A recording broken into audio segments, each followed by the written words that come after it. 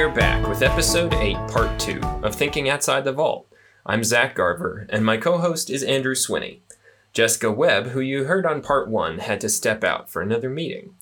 Just a reminder, our guest is Greg Wimpy, Kasasa's Chief Client Officer, and we're talking about deposit repricing and what community banks and credit unions can do to shore up their portfolios without taking a bath. You're listening to part 2 of that conversation. If you're just joining us, I highly encourage you to go back and listen to part 1 first. We'll be here waiting when you finish. So what are what's the solution then? I mean, if traditional data sources aren't cutting it, then where do we suggest that people go to fill the gap? Yeah. So there's a couple of options. Obviously, from our standpoint, that's one of the things that we as Kasasa on the client success side, we're actively feeding to our institutions is visibility to that information. But honestly, we don't even have access to that online component. There's really no good way to know exactly what's happening from online deposits being gathered out of individual markets. That said, we had a conversation yesterday actually with a third-party vendor that claims to have visibility to that information. So that will be interesting, but that's the first time I've ever heard anybody say that. So I don't know how credible it's going to be yet, but we'll vet it out. But really, I think it's not so much the factuality or the exact data that you need. It's just the awareness, right? I think, the reason I pointed out that data is I think people pulled those FDIC reports for years. That's how they became aware of what was going on in their market. And when a new name showed up, that was the awareness of that, or a physical branch showed up. That's how they became aware of that new competition. And neither of those things happen online, right? Marcus doesn't show up in your FDIC deposit market share summary. And, there is no Marcus branch or any of those other competitors. And so it's really just about making sure that these institutions are either feeding themselves. They're actively looking for that information, whether that's because they're going through the transaction records for their current account holders to see what those ACHs are, what those transfers are. Are they growing? Are they shrinking? All of that kind of information, as well as just understanding what's going on in the industry, whether you're consuming that yourself or you've partnered with somebody who's guiding you through that process. But one of those things needs to happen. You've got to either feed yourself or find somebody to feed you, because otherwise we as an industry will just get left in the dust. We've talked about pricing mainly from a institution's perspective, about what makes financial sense and the reason to price wisely. I'm curious, do we have any data around how sensitive consumers are to price? How effective is that in attracting deposits? And what is a big enough sort of change or difference in the market in order to be enticing? Yeah, that's one of the things that is, I think, so compelling about Kasasa is that we've been doing this for 15 years now, and thankfully we had the foresight that long ago to start compiling all of that data. And if you think about the last 15 years of market rates, we've been now in 2 rising rates environments. We've been in a falling rate environment. We've been in a very stagnant rate environment. So there really isn't an overall economic rate situation that we haven't seen, and therefore we haven't been logging the data through. So if we look back to the last couple rising rate environments, what our data shows us is that for there to be a significant move in consumers, you need to be priced at least 75, preferably 100 basis points above the competitive rates in the market. And it's an important point about competitive rates, because I've caught myself in a scenario and had conversations where I've said, hey, we need to be at 75 to 100 basis points higher. And somebody will look at it and say, well, yeah, but if I price it at 1%, I'm 100 basis points higher than my free checking account, so I should be fine.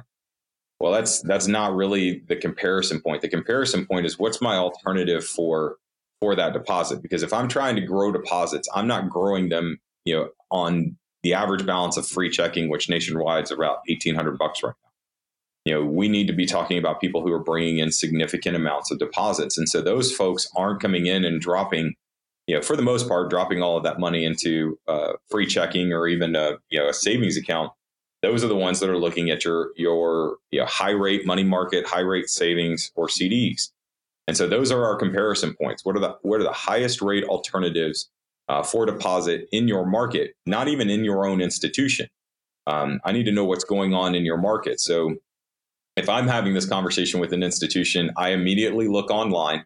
And today I can get a savings account. I can open a savings account and be in the neighborhood of 2.4 to 2.5 without any stipulations, almost no opening deposit requirements. And so that becomes my baseline unless there's another competitor in the market that's more aggressive. And then we need to be looking at 75 to 100 basis points above that. And so what you'll see today, most of the institutions that are going out the door from Kasasa are launching in the 3.25 to 3.5 range. And that's exactly why. So it sounds like, I mean, one aspect is it seems like it's a little bit short-sighted to consider your free checking as the competition for whatever your reward checking is going to be. And then it sounds like there's a little bit of a paradigm shift as well, as in terms of thinking of a reward checking account as really competition against a CD. Like it's a hybrid in terms of how it affects your balance sheet. It's less so a DDA and or maybe that's the wrong way to say that, but it just seems like it has a different functionality than anybody's really paying attention to. Yeah, I mean, you're definitely correct. I mean, the free checking is certainly not the comparison point for a price. The beginnings of a pricing strategy when you're launching a Kasasa Cash or Kasasa Saver program. That's definitely, we need to be looking at those other alternatives for high for those large deposits to come in. But yeah, I mean, the hybrid approach is exactly right. I mean, you can look at you look at the statistics and kind of some of the inside behaviors of a Kasasa Cash account or even, you look at an account holder. If we talk about somebody who has Kasasa Cash and then has linked the Saver account to it, those types of consumers where, we're free checking, like I said before, you're talking about an $1,800 average balance, with cash and Saver. For an institution that's really trying to be aggressive on their deposit base, that combination, that consumer is typically bringing in $25,000 to $35,000 between the two products, between the checking account and the savings account as a combined deposit. And so, just that alone, it's a checking account with a linked savings account, but really that core relationship is the checking account. But those are CD type deposits from an average balance standpoint, certainly not a checking type deposit. But at the same time, you do see debit card interchange that comes into play. You do see those checking behaviors that are there. And so it is a paradigm shift. I think that's a great point. You've got to treat it like it's a unique entity. You can't treat them like checking accounts, and you can't treat them like CDs. If you treat them like CDs and think you can set that rate and forget it, regardless of what happens in the market, you're going to lose that account holder because it's a checking account and they can walk in and take that deposit with them. So you've got to be conscious of what's going on in the market, but you also can't just, blatantly, think that you've just got the $1,800 consumer that's coming in the door. And, you've really got to be engaged in making sure that you're creating a great experience for them because they have a lot of alternatives to go somewhere else. Cool. So I guess, I don't know if this question will be relevant and make it, but if you were to be a banker right now or head of a bank, what would your deposit mix look like? How much would you put in CDs? How much would you try to reallocate over into reward checking, et cetera? That is exactly what I was going to ask. I mean, a little bit differently, but I've heard Greg say, that reward checking isn't necessarily, you don't want to fund your whole deposit portfolio with reward checking. So that mix I'd love to hear you talk about that. Wow, that's a great one. It's funny.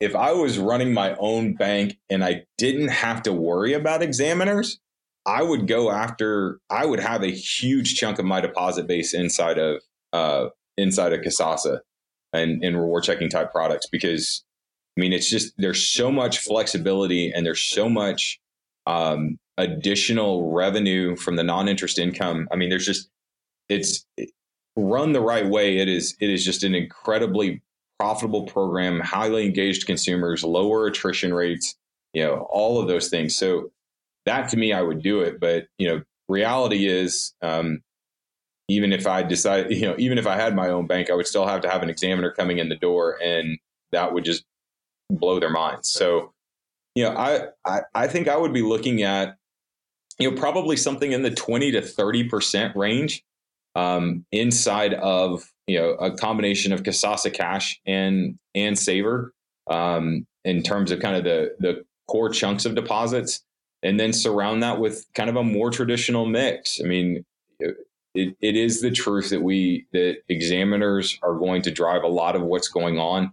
And as long, even though we've been around and had institutions that are running these products for 15 years, it's still relatively new in banking, and examiners are still getting, growing more comfortable with how these products behave in various market scenarios and what the impacts are and the risks of them are. And so, I think, having a sizable chunk of your deposit base in there, but not so concentrated, is the right strategy. And then surrounding it with those traditional products, but recognizing that at 20 to 30%, that gives you the ability to leverage up or leverage down, depending on what your growth needs might be at that point in time, without putting, again, way too much risk into one category of deposits or another. Cool. That seems to make sense to me. If you're up for it, Greg, I'd love to maybe talk a little bit about how a portfolio like that would perform if the Fed drops rates. Because that's now something that, like, we've been thinking, oh, they're raising or they're rising. No, they're steady. Oh, they might drop. Well, what does that mean if somebody comes in and prices at 4%? Yeah. So kind of the advantage here is that we've already gone through this from the last falling rate environment. And so we've actually got a tremendous amount of data of what happened to the institutions that were live with these types of programs, and what they were able to do and how they were able to kind of navigate those waters. And so the first thing to kind of keep in mind, so, let's say today we're looking at, market rates in the 2.25 to 2.5, and let's call it 2.5, just for the sake of easy math. And we'll use the example of that institution I talked about before that was priced at 4. So you're 150 basis points over market. You are growing at a tremendous clip, because you've got such a pricing disparity. But again, from a cost of funds standpoint, cost of funds is about 2.4. Cost of deposits, that kind of all-in net number, is closer to the 1.25 kind of range. And so you've got a lot of margin that you can play with. And so what that means is, as rates start to fall, so let's say market went from 2.5 to 2.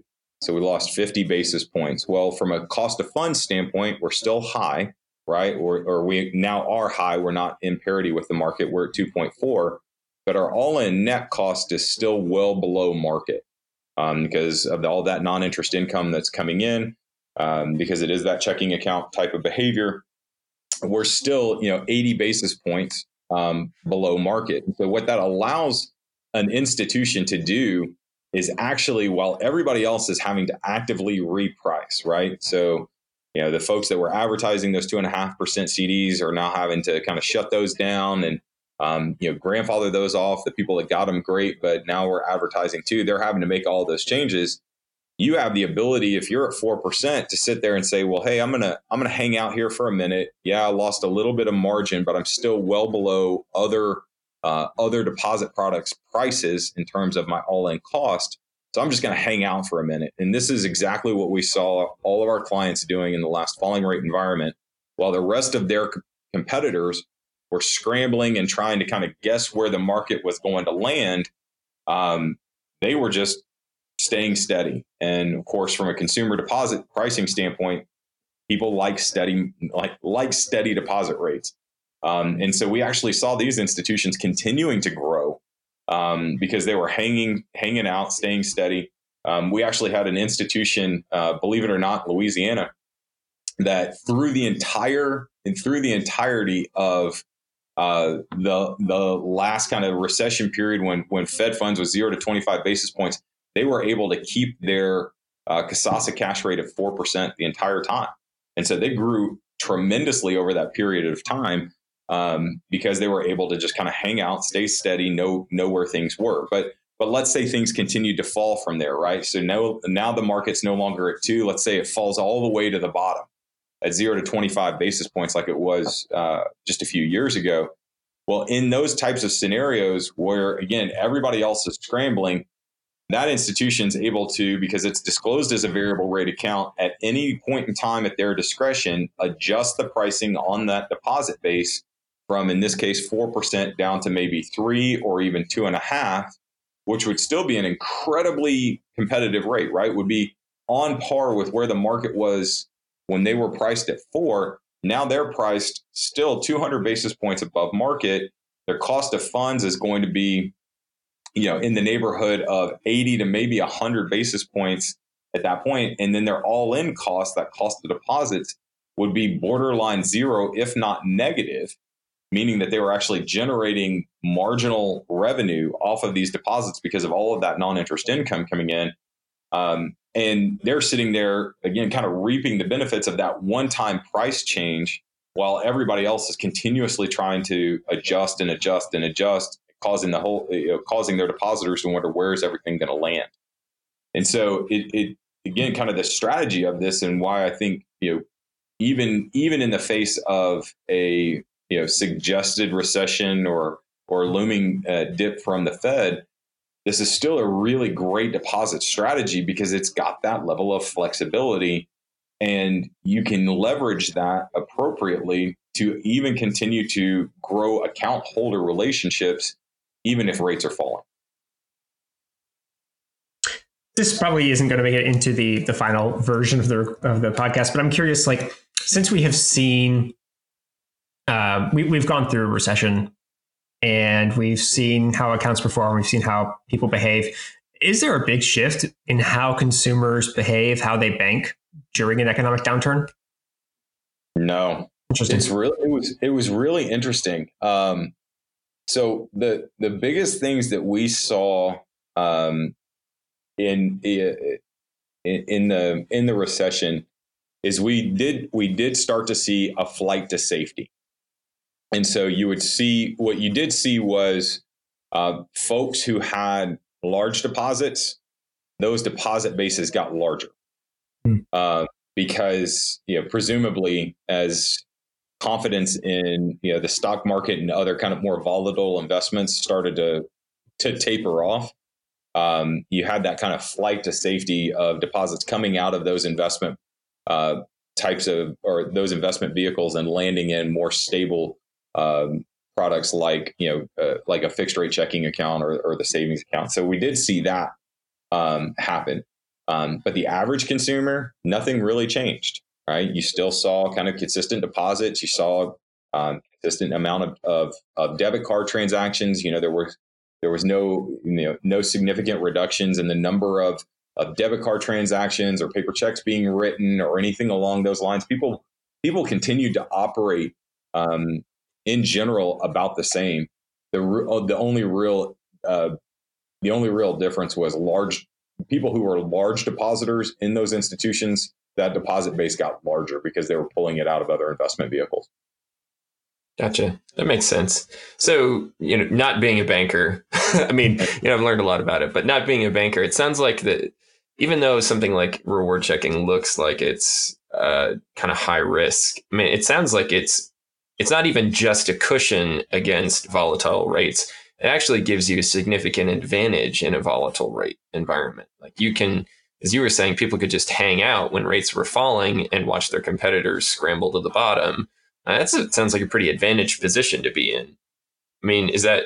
Yeah. And most people aren't thinking about checking accounts like that in terms of how they bring them in, right? Yeah, it really is. And that's, that it's one of those things that I think, because it is, again, if you think about our industry, the concept of reward checking in comparison to everything else is still relatively new, right? There's not really another innovative type of deposit product that has come up in the industry as a whole, at least none that I've seen.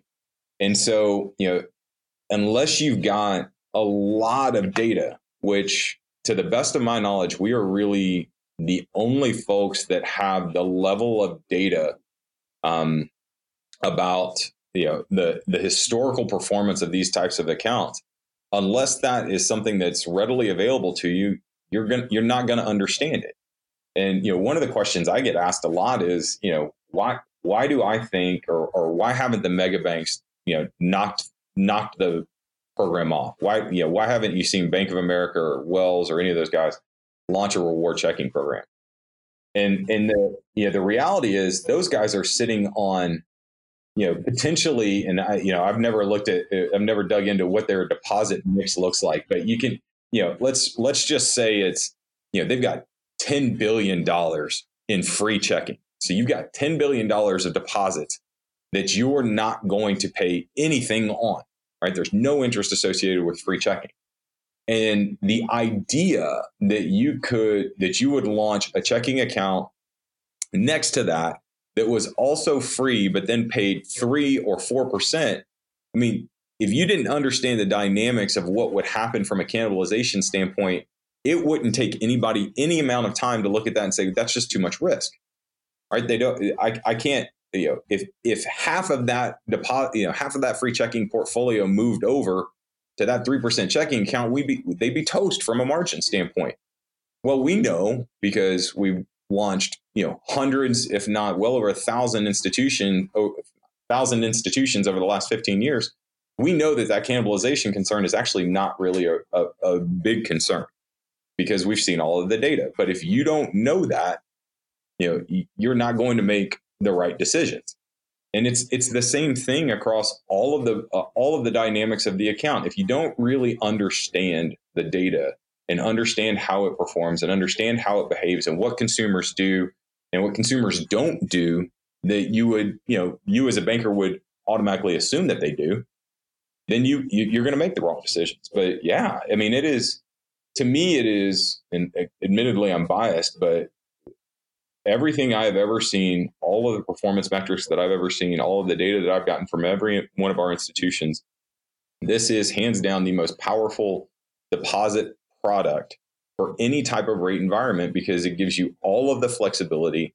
It gives you the ability to be as competitive as you want, to grow as much or as little deposits as you want, to focus on just getting new account holders in without necessarily needing to grow deposits if your loan portfolio is not growing, or aggressively growing deposits if you need to feed that portfolio. So it's just the ability to customize it to your market conditions, to your overall goals as an institution. There's nothing like it. Gotcha.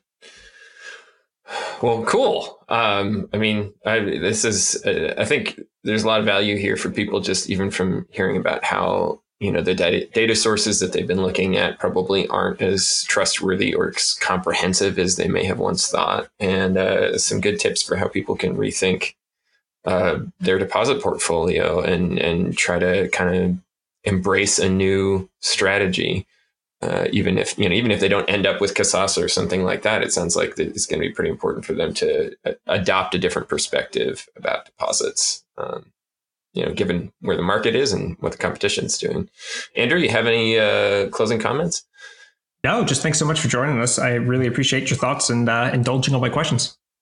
Yeah, you bet. I really enjoyed it, guys. Thanks for the time. Okay. That concludes part 2 of our conversation with Kasasa's Chief Client Officer, Greg Wempe. I hope you enjoy diving into this topic with us. And thanks again for listening to Thinking Outside the Vault, a podcast produced by Kasasa.